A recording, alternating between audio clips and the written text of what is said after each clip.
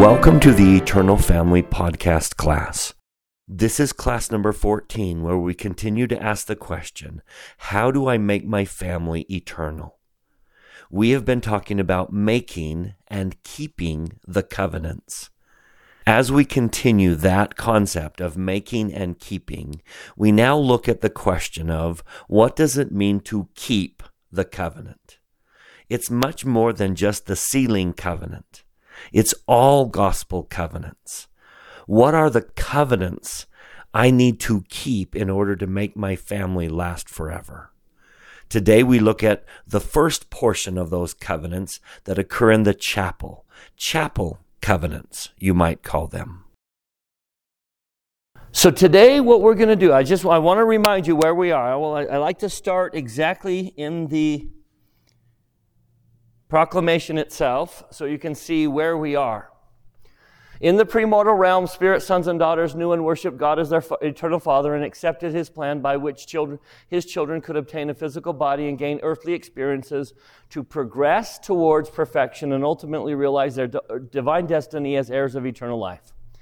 The divine plan of happiness enables family relationships to be perpetuated beyond the grave. Sacred ordinances and covenants available in holy temples make it possible for individuals to return to the presence of God and for families to be united eternally.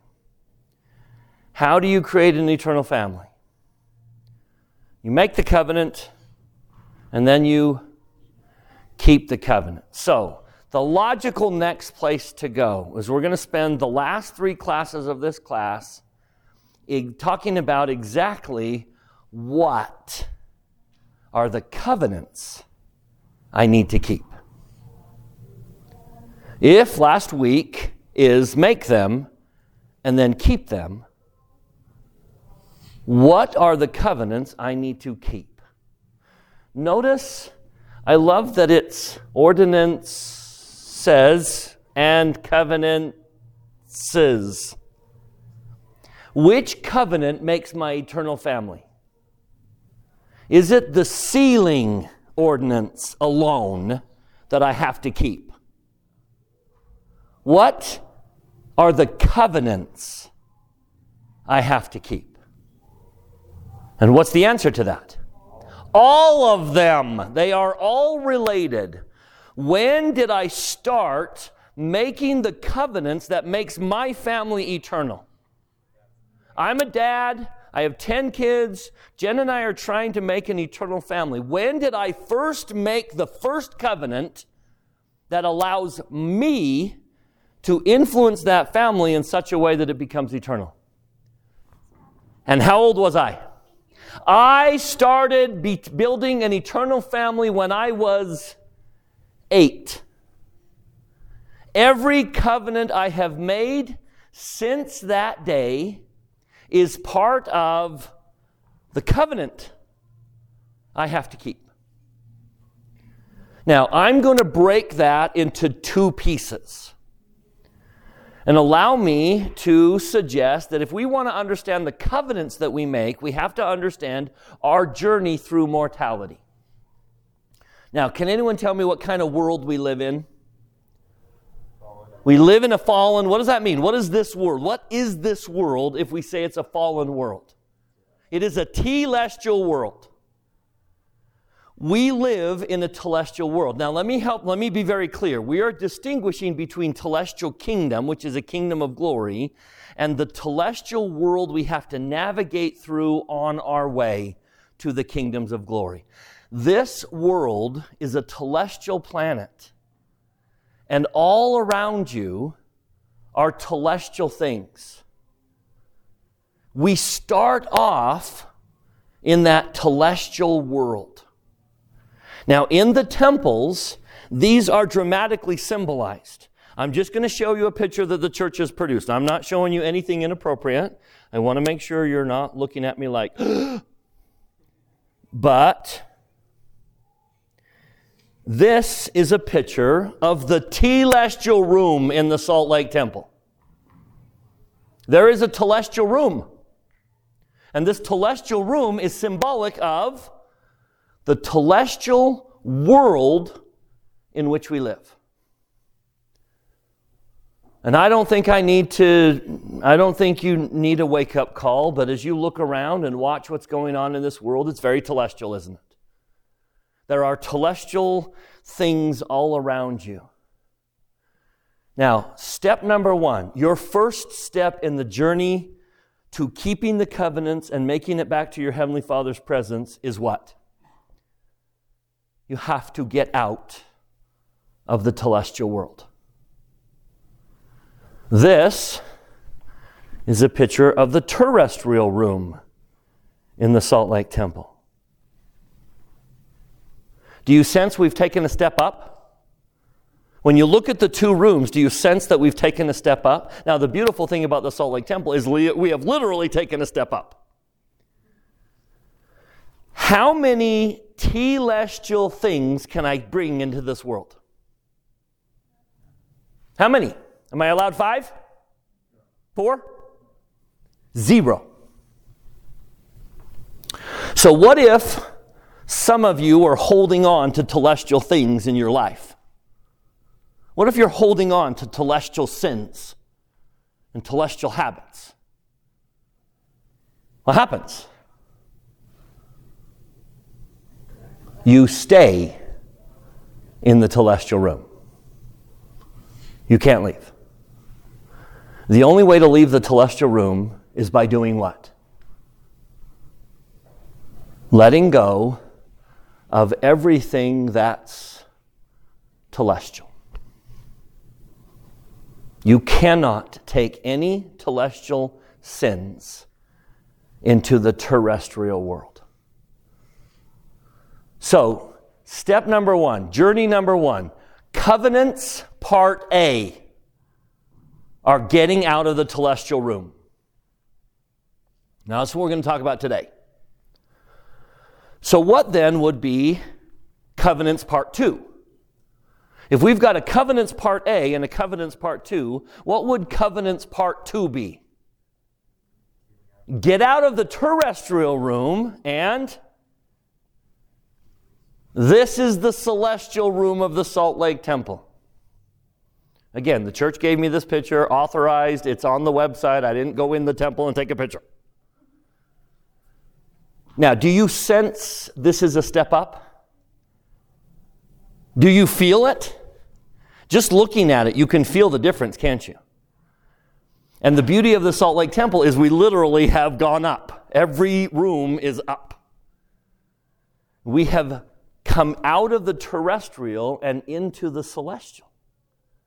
Now, how many terrestrial sins can you bring into the celestial room?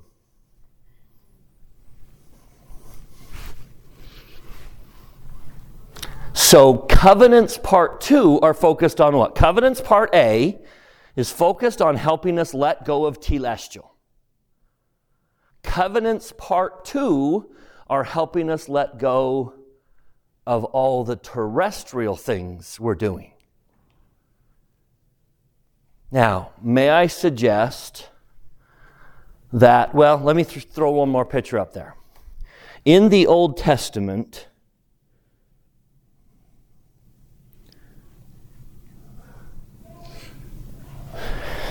they obviously didn't have the manpower to build lots of buildings. We can build lots of buildings today. So they didn't have chapels and temples in separate places like we do. It was all one building. This is the ancient building. And it was both the chapel and the temple. But I want you to see it as a journey from telestial to terrestrial to celestial. This outer courtyard represents the telestial kingdom, the telestial world, the telestialness of our journey. So all of the way out, this is telestial. And then you enter the temple itself, and this very first room, see there's a veil there and there's a veil there. This first room is, guess which room? Terrestrial. In the Old Testament, they called it the holy place. But it represents the terrestrial world. And then there was another veil, and inside was the most sacred place on earth. They called it the Holy of Holies, but it's very similar to a celestial room. So telestial, terrestrial, celestial. See the journey? Now, these little objects are the covenants we make at that phase of our journey. So the very first item when you came into the temple was the altar of sacrifice. Now, I would suggest that these are the ordinances that help us get out of the telestial and into the terrestrial. These are the ordinances that help us get out of terrestrial and into celestial. And we don't do this today. We don't have one building. We have lots of buildings. So where would you suspect we focus the ordinances that help us go from telestial to terrestrial? Where do we make ordinances that take that step? In the chapel. In the chapel. Right here is one of them. And right in that room is another one, right? What's in that other room? A baptismal font. And then here's a sacrament table. And those are the ordinances of the chapel. Now, what is the invitation of these ordinances? What is the invitation of this ordinance, that ordinance, that ordinance, that ordinance? Overcoming telestial. So let's do that one tonight. That if you're going to make and keep your covenants, you need to understand that part A of that is getting out of the telestial world. And it'll take a whole lifetime to do that. This is not something you do in a day. Symbolically, we all leave the telestial room in the temple, but spiritually, that's going to take a whole lifetime, won't it? We're all struggling with letting go of telestial things. So let's talk about keeping your covenants to get out of the telestial and into the terrestrial. And I thought the best way to do that is to start here. I'm going to take you back to the Old Testament, and we're going to offer a sacrifice. We're going to do it together. I want you to know what offering a sacrifice was like in the Old Testament. And as we describe it, I want you to think, what's the covenant here? What am I doing here? And all of this is to get out of the telestial and into the terrestrial. So, let's make a sacrifice. Let's go back in time. Let's go to the tabernacle and let's offer a sacrifice. So turn with me in your Bible dictionary to the word sacrifices. Bible dictionary, look up the word sacrifices. In the 4th paragraph, you're going to see a list, a 6-item list. See if you can find that list. That's where we're going to go. We could go through the book of Leviticus, but it's just easier to use the Bible dictionary. So, let me pull it up.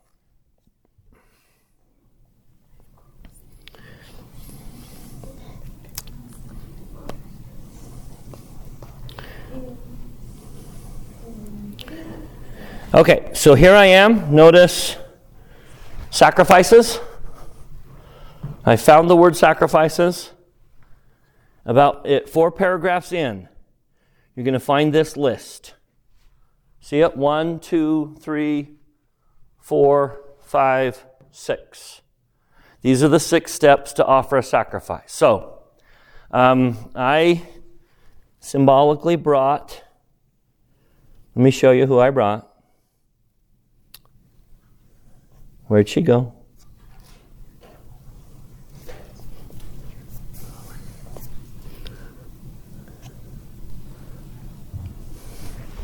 I brought my little granddaughter. This is Rosie. She is one of the joys of my life. This is my little granddaughter. I have brought my granddaughter to the temple with me. You come along, and I'm going to teach Rosie how to offer a sacrifice. All right, let's go to the list. Ready? Number one, tell me what we do first. Okay, so Rosie and I brought a lamb. That's my preference. I think that's appropriate because it represents what? The Lamb of God. I think there's no better animal to represent Jesus. Now, step number one is they need to make sure that my offering represents Jesus. This lamb has to represent Jesus. So which lamb do you think I brought? The best I had, the cleanest. I want it to be white, no broken bones. I want it to be the best lamb that I have because it has to represent Jesus. That's test number one. The lamb is Jesus. And they're going to test it. The priest is going to look at the lamb and say, okay, this is a worthy sacrifice. It passes the test. Now, this is where it gets weird for Latter-day Saints. The next thing Rosie and I are going to do is what? We're going to lay our hands on the head of the lamb. Why?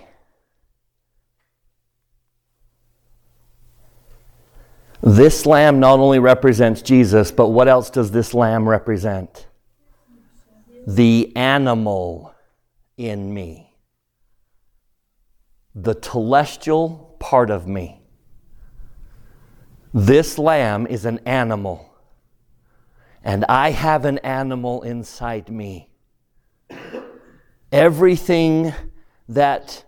telestial thing I desire is from that animal. That animal is a telestial thing inside me. The natural man inside me.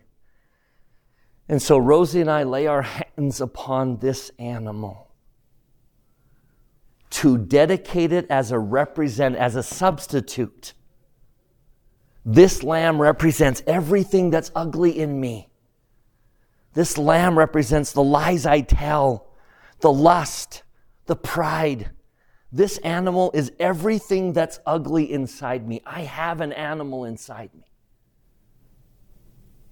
And so now this lamb represents Jesus and the telestial part inside of me. So guess what number 3 is? The priest is going to hand Rosie and I hope the priest hands it to Rosie. Now tell me what my little granddaughter's going to do when the priest hands her the knife. What would you do? Grandpa, why is he handing me a knife? Grandpa, what's the knife for? Grandpa, what's the knife for, Grandpa? And what do I say to her? Rosie, you and I have to kill this lamb. Can you imagine the look on her face? That sweet little girl. Let me show you that little sweet little girl. Tell me what this little girl does when I tell her she and I have to kill this lamb. What does she do? She starts to cry. And what does she say? What do you think she's going to say to me? Grandpa, why does the lamb have to die? The lamb didn't do anything wrong. Why does the lamb have to die? And Rosie and I are going to have 2 conversations. Number 1, Rosie and I are going to have this conversation. Why did the lamb have to die, Rosie? Why did the lamb have to die? And what would happen to you and I? What would happen to our family if the lamb didn't die? What would happen to every hope I have if the lamb didn't die? The lamb had to die, Rosie. And then we would have this discussion. If we don't kill the animal in our family, what will the animal do? If I don't kill the animal, what's going to happen? The animal will kill me. My family has an animal. I have an animal. Every one of you has an animal inside you. And either you kill that animal or the animal kills you. Here's the knife. Allow me to be a little worldly. I carry on my key ring the one ring. The ring to, and in the darkness bind them. I carry Frodo's ring. I think this ring is a symbol of the natural man. Now, how many times had Gollum put that ring on? Smeagol. How many times had Smeagol put that ring on? Hundreds, millions. And because of it, what happened? This ring controlled him. The ring controlled him. And I think that's a symbol. If the more you yield to the natural man, what happens? The natural man controls you. Do you know someone? Do you love someone who is becoming more animal because they keep yielding to the natural man? Now, Frodo carries it. Is Frodo the hero of this story? I don't know who your hero is in Lord of the Rings, but I love Frodo. I love Frodo. He's a great character, but Frodo is not my hero. Because in the end, what's Frodo going to do? In the very end, when he finally comes to Mount Doom, the whole story is to get the ring to Mount Doom and destroy it. Throw it in the mountain. And as soon as he gets there, he gets to Mount Doom, what does Frodo do? I can't do it. He can't let it go. He can't kill the animal. It controls him too much. He's put it on too many times. If Gollum hadn't bitten it off his finger and fallen into the lava, what would have Frodo had done? He would have kept it. If you ask me, do you know who my hero is?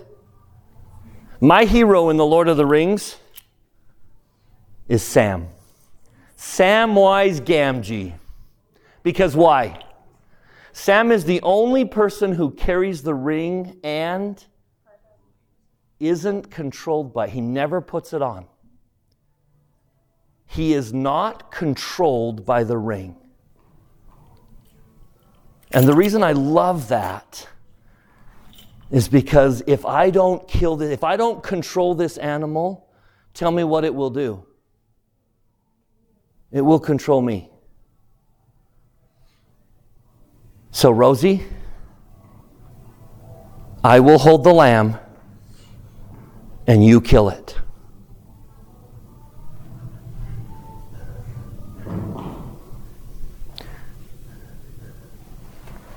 Here you go, sweetheart.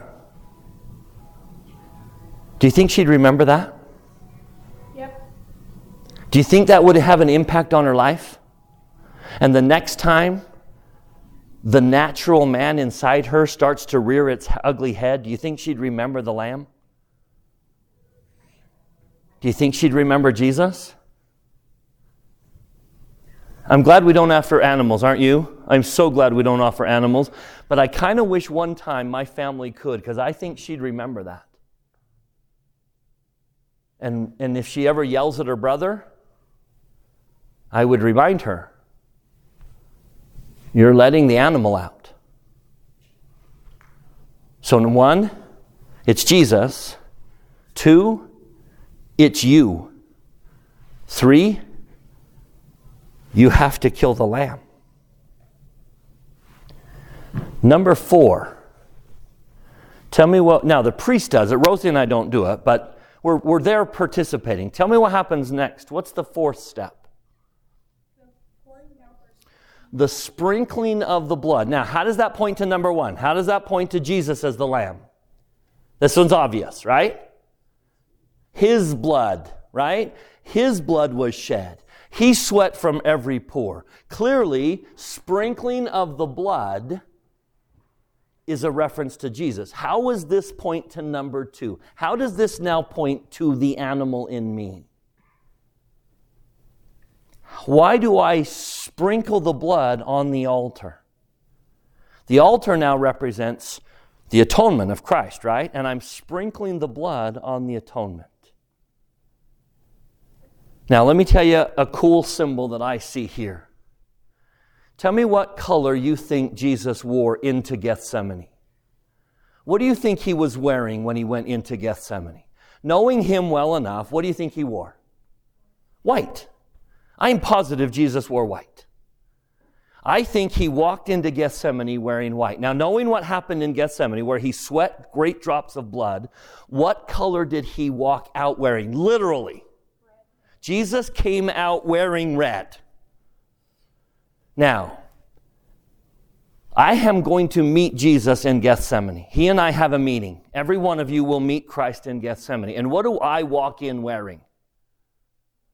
Isaiah said, though your sins be as scarlet. So I am covered in my sins. I am covered in red. Now I'm going to meet Jesus in Gethsemane, and what am I going to do? I'm going to exchange. I'm going to sprinkle my red onto him.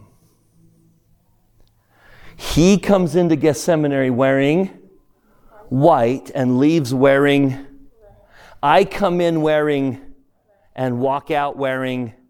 That's how it works. And Jesus and I are having an exchange. I take his white because he takes my red. And I think as we're pouring the blood on the altar, that's what Rosie and I are going to talk about. Sprinkling our sins onto Christ. When Jesus comes again, what color will he wear? Second coming, what color will Jesus be wearing? Red. He will not come in white. His army will come in white. Jesus will come in red. So there are occasionally, you'll find them, the most appropriate pictures of Christ. See if I have one. I think I have one.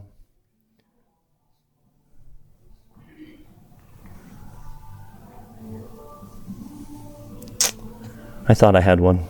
Okay, I don't. All right, let's do number 5. I think this is the most important one. Because all of this is wonderful, but the question is, how do I kill my natural man? Rosie, here's the knife, kill the animal. But what does that mean Rosie needs to do every day? What do I need to do every day to kill the animal? So tell me what step number 5 is. We burn it. How do you make the animal go away? What makes the animal go away? Fire. Fire makes the animal go away.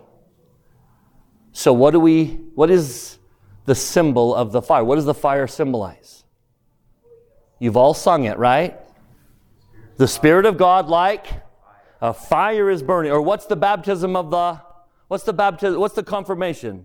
The baptism of fire. So really simple. How do you make the animal go away? How do you make the animal in you go away? Holy Ghost. Fire makes the animal go away. Everyone turn with me to Mosiah chapter 3. Let's go to the book of Mosiah. King Benjamin was taught by an angel about the natural man. Mosiah chapter 3. Book of Mormon. Mosiah 3. Verse 19. Anyone still have it memorized?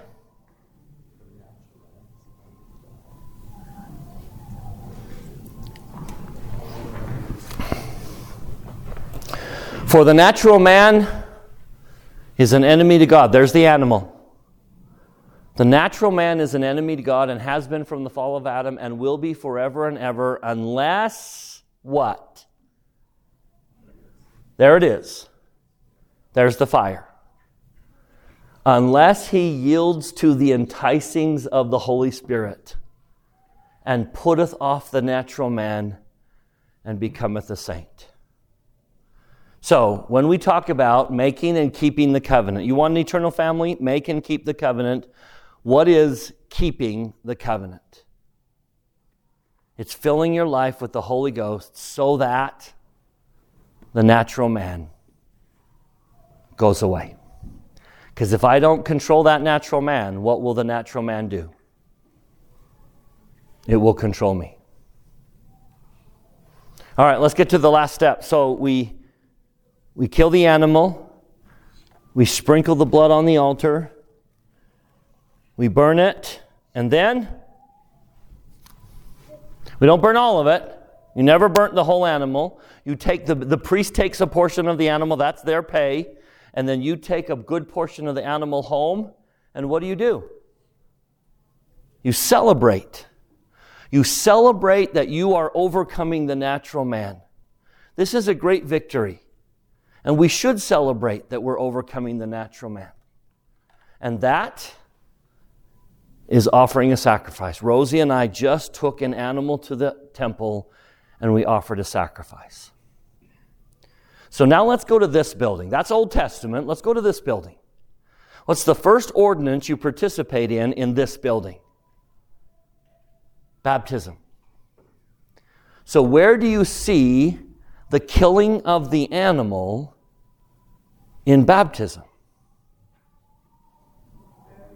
We always talk about baptism. What's the fourth article of faith say? Faith, repentance, baptism by immersion for the... So we talk about baptism as a cleansing, and I get that. That's beautiful. But notice, we don't do this. The token of baptism is to pour water over our hands and do this. What's the token of baptism? You die and are buried. And if you don't go all the way down, how much of the animal do you have to kill? All of it. How much of the animal do you have to bury? And then you come up new. Do you see it? Do you see death of the natural man in baptism? We kill the animal and we bury him. Over there is a font. Now notice all fonts are where? Below ground.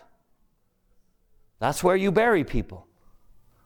You have to have it. Where's the baptismal font in the temple? It's in the basement. You always have to bury underground. And there's the death of the natural man. Where is it here? Let's talk sacrament.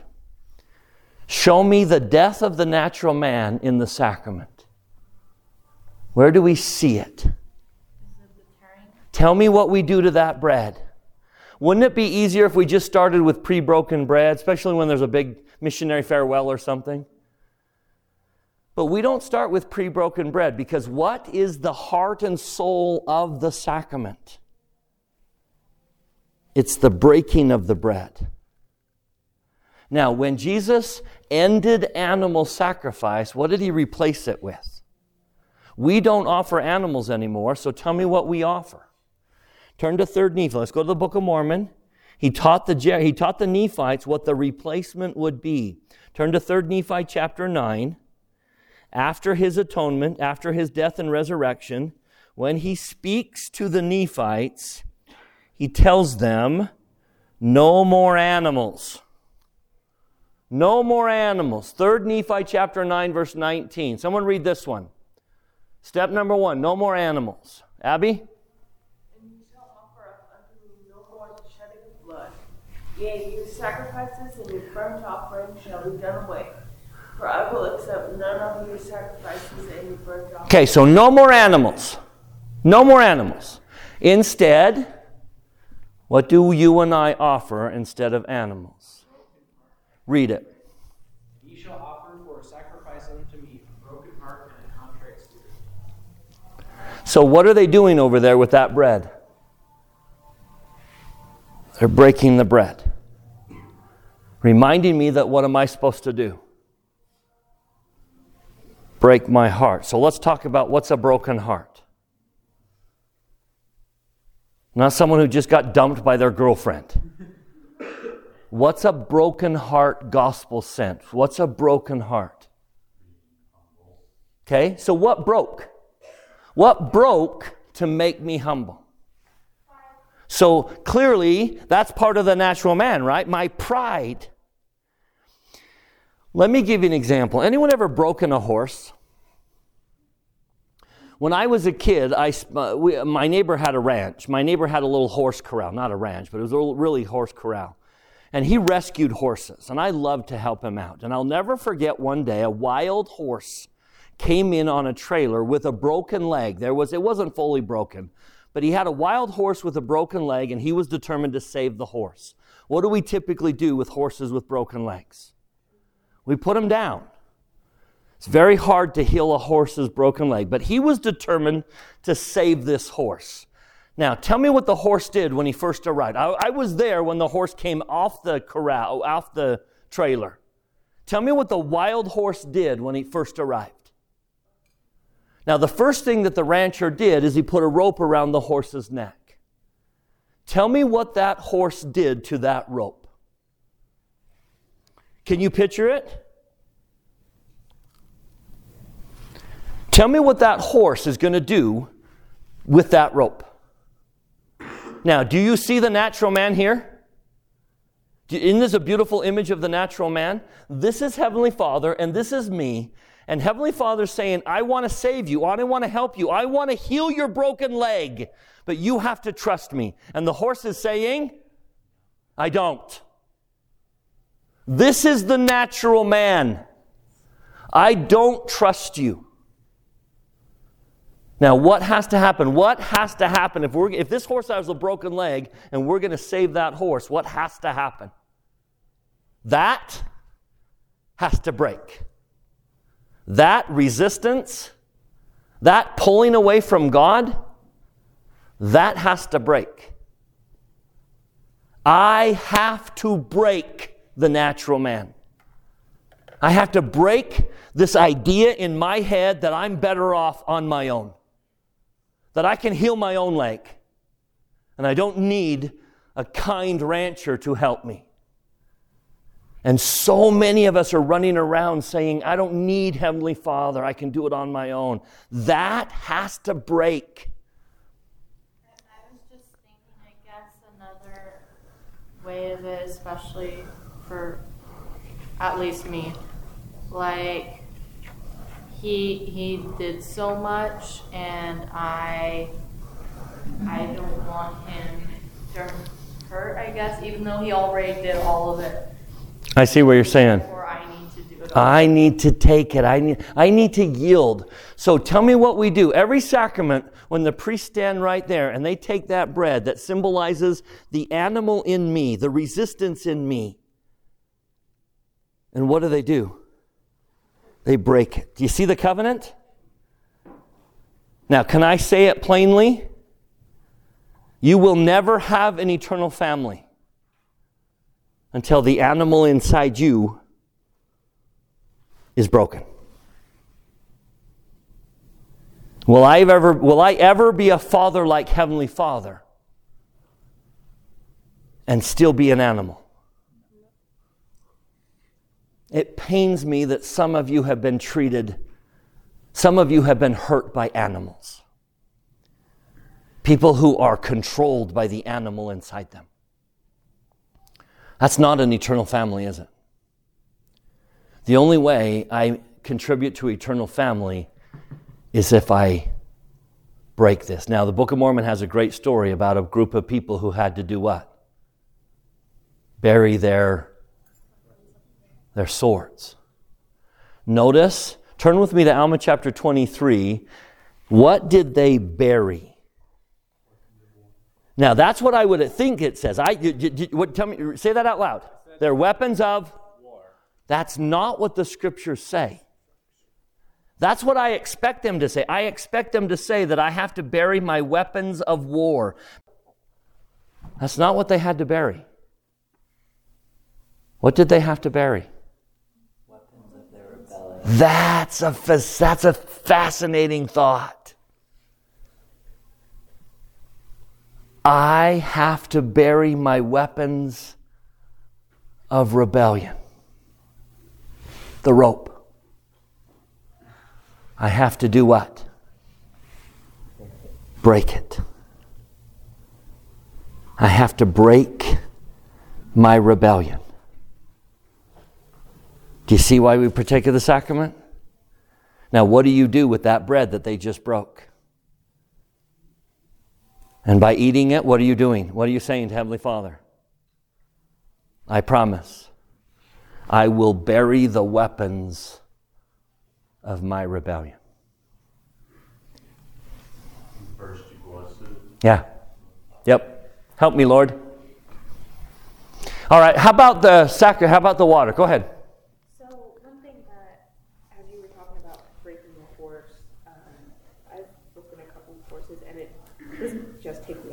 Yeah.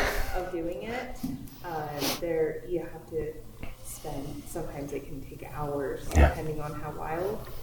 And it's kind of like the sacrament. You can't just take the sacrament once and break the bread once. You have to do it. Beautiful. Beautiful. Thank you. Beautiful.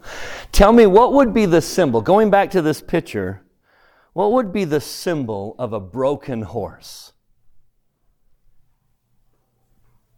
What would be the symbol that you would know that horse has buried the weapons of its rebellion? Okay? I'll not only let you ride me, but how about this? You don't have to pull me, Lord. What could the Lord do with the rope? The Lord could lay the rope on his shoulder and walk away, and what would I do? I would follow him. That is a broken horse. And when can the rancher heal that leg? Only then. When the horse says, "Here I am, Lord." So the next time you go to sacrament meeting and you watch those priests break that bread, would you think about what it means?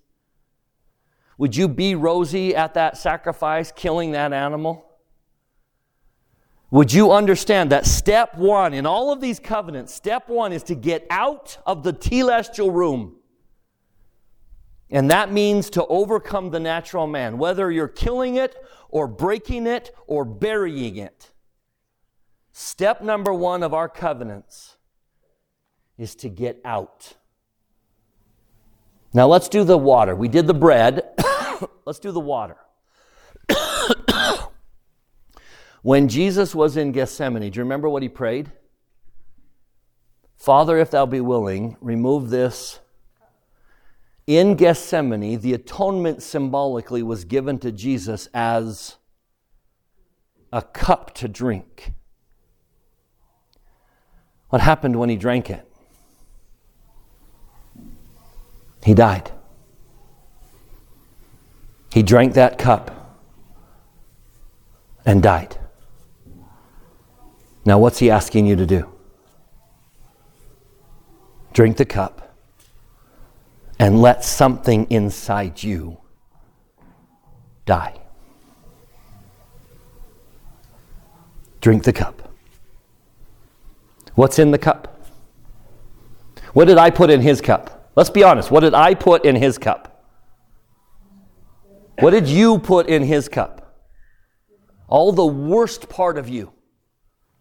You put in his cup all the ugly stuff. And what did he do? He drank it. What is he putting in your cup? The best that he has. And he says, drink it up.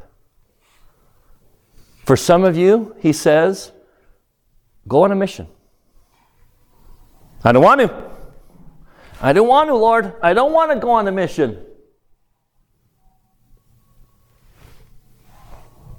You break your heart and you drink his will. He says, I want you to be morally clean. Would you obey the law of chastity? I don't want to, Lord. I don't want to. No one else does. And we push away. No. You take that and you drink it. And you break your heart. That is step one. If you want to have an eternal family, you got to go to the place where families are eternal, and that is not the telestial world. Let me say that again. If you want an eternal family, you have to go to the place where families are eternal, and that is not the telestial world. You have to get out of the telestial world. You have to let go. You have to break, kill, and bury everything that's telestial inside you. Now, when you've done that, you're halfway there. You're halfway there. Now the Lord says, let's work on the next half. Let's get out of the terrestrial world and get into the celestial. Can you have an eternal family in the terrestrial world? You can't.